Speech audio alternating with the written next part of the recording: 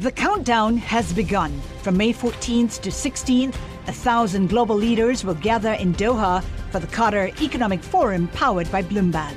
Join heads of state, influential ministers, and leading CEOs to make new connections, gain unique insights, and uncover valuable opportunities in one of the world's most rapidly rising regions.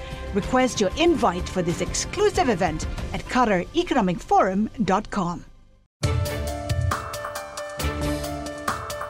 Welcome to the Bloomberg Law Podcast. I'm June Grosso. Every day we bring you insight and analysis into the most important legal news of the day. You can find more episodes of the Bloomberg Law Podcast on Apple Podcasts, SoundCloud, and on Bloomberg.com/podcasts. Huawei has decided to go forward with a full-blown legal offensive after defending itself for years against U.S. accusations of espionage and bank fraud, and even criminal charges for alleged theft of trade secrets. Joining me is Peter Henning, professor at Wayne State University Law School. Peter, according to Bloomberg sources, Huawei plans to file a lawsuit this week.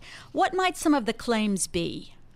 Well, certainly one of the claims appears to be that the legislation that prevents the government from purchasing equipment from Huawei and another company, ZTE, is what they're going to call a bill of attainder, which is not something that many people are familiar with. But in the Constitution, it says that Congress can't pass a law that designates an individual as a criminal without their having gone through a full-scale criminal trial and criminal prosecution. So I think what they're going to try to claim is that the legislation that was passed last year is, in fact, an unconstitutional bill of attainder. That's a very hard argument to win, but certainly something that they can try in an effort to slow down the federal government.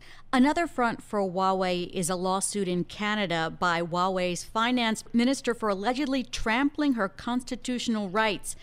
Tell us about that. Well, it's an interesting claim that their former chief financial officer, or maybe current chief financial officer, has made, that she's claiming that when she was first detained by the Canadian authorities, that they got her to give her passwords for cell phones and an iPad, and only later did they explain that, in fact, she was being detained at the request of the United States government. So they're trying to raise an issue here that the way the Canadian authorities acted was improper, and therefore that taints the entire extradition process, and she should not be sent to the United States to face the criminal indictment that was returned in Brooklyn and unsealed back in January. That seems like a very technical argument, and aren't almost all cases of extradition to the United States honored by Canada?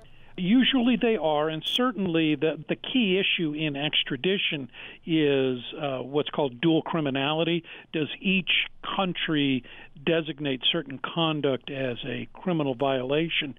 Usually you don't look at the procedures that the police followed, but if she's raising a constitutional claim under the Canadian Constitution and says her rights were violated, that could have some impact on how the Canadian court and ultimately the Canadian Justice Ministry determines whether to extradite her to the United States.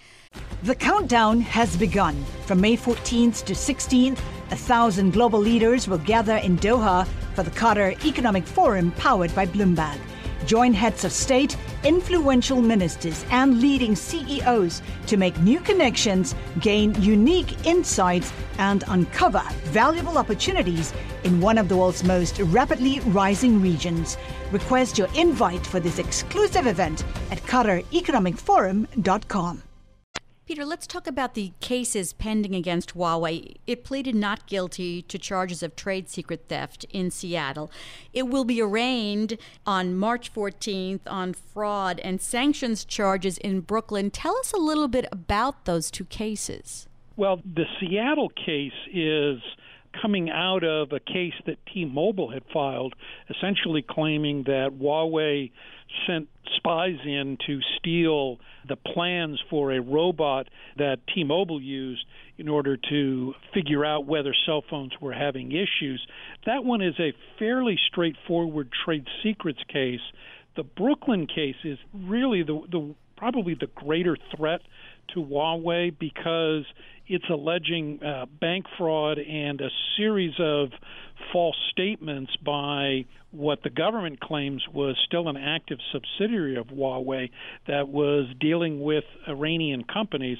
And, of course, that's in violation of the American economic sanctions law, but also, too, that Huawei convinced banks to do transactions with the Iranian companies and lied to the banks. And, of course, bank fraud is a very serious offense. For the former CFO, it could be punishable by up to 30 years in prison. Now, unlikely anyone would get that, but that's a very serious crime, and one certainly the federal government and the Justice Department views as a significant violation.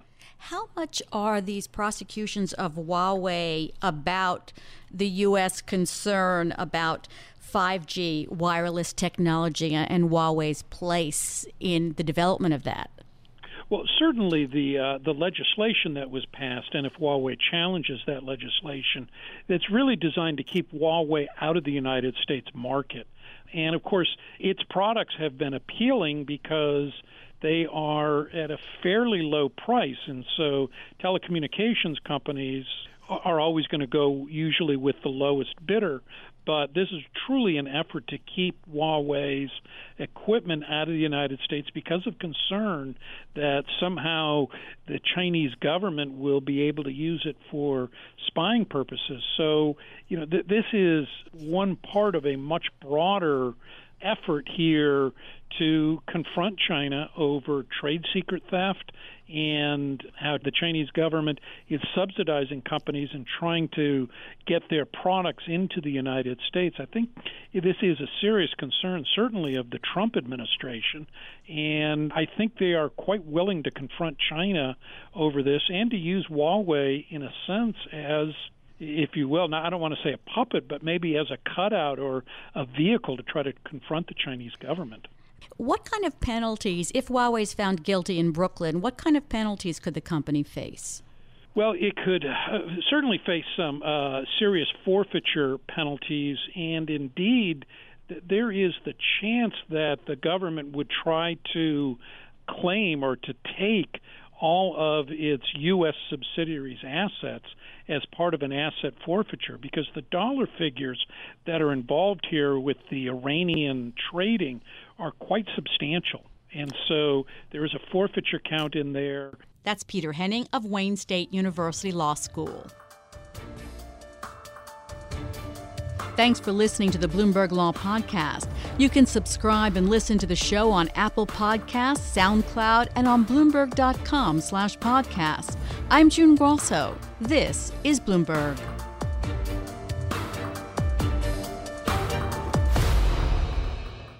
The countdown has begun. This May, 1,000 global leaders will gather in Doha for the Qatar Economic Forum powered by Bloomberg, held in conjunction with our official partners, the Qatar Ministry of Commerce and Industry and Media City Qatar, and premier sponsor QNB. Join heads of state, influential ministers, and leading CEOs to make new connections and gain unique insights. Learn more at QatarEconomicForum.com.